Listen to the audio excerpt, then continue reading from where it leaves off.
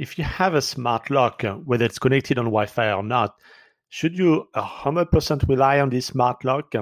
Let's say there is no battery. That can be an issue.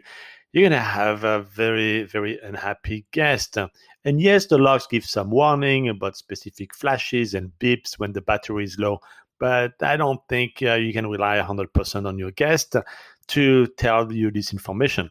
Now, your cleaning team should, but they might not be familiar. It's not really their core responsibility to take care of a log.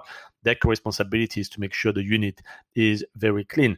So what can you do? What I do is, an orthogonal, meaning very different method as a backup plan, which is a lock box typically attached within 2 feet or on the side frame outside of the property with an emergency code.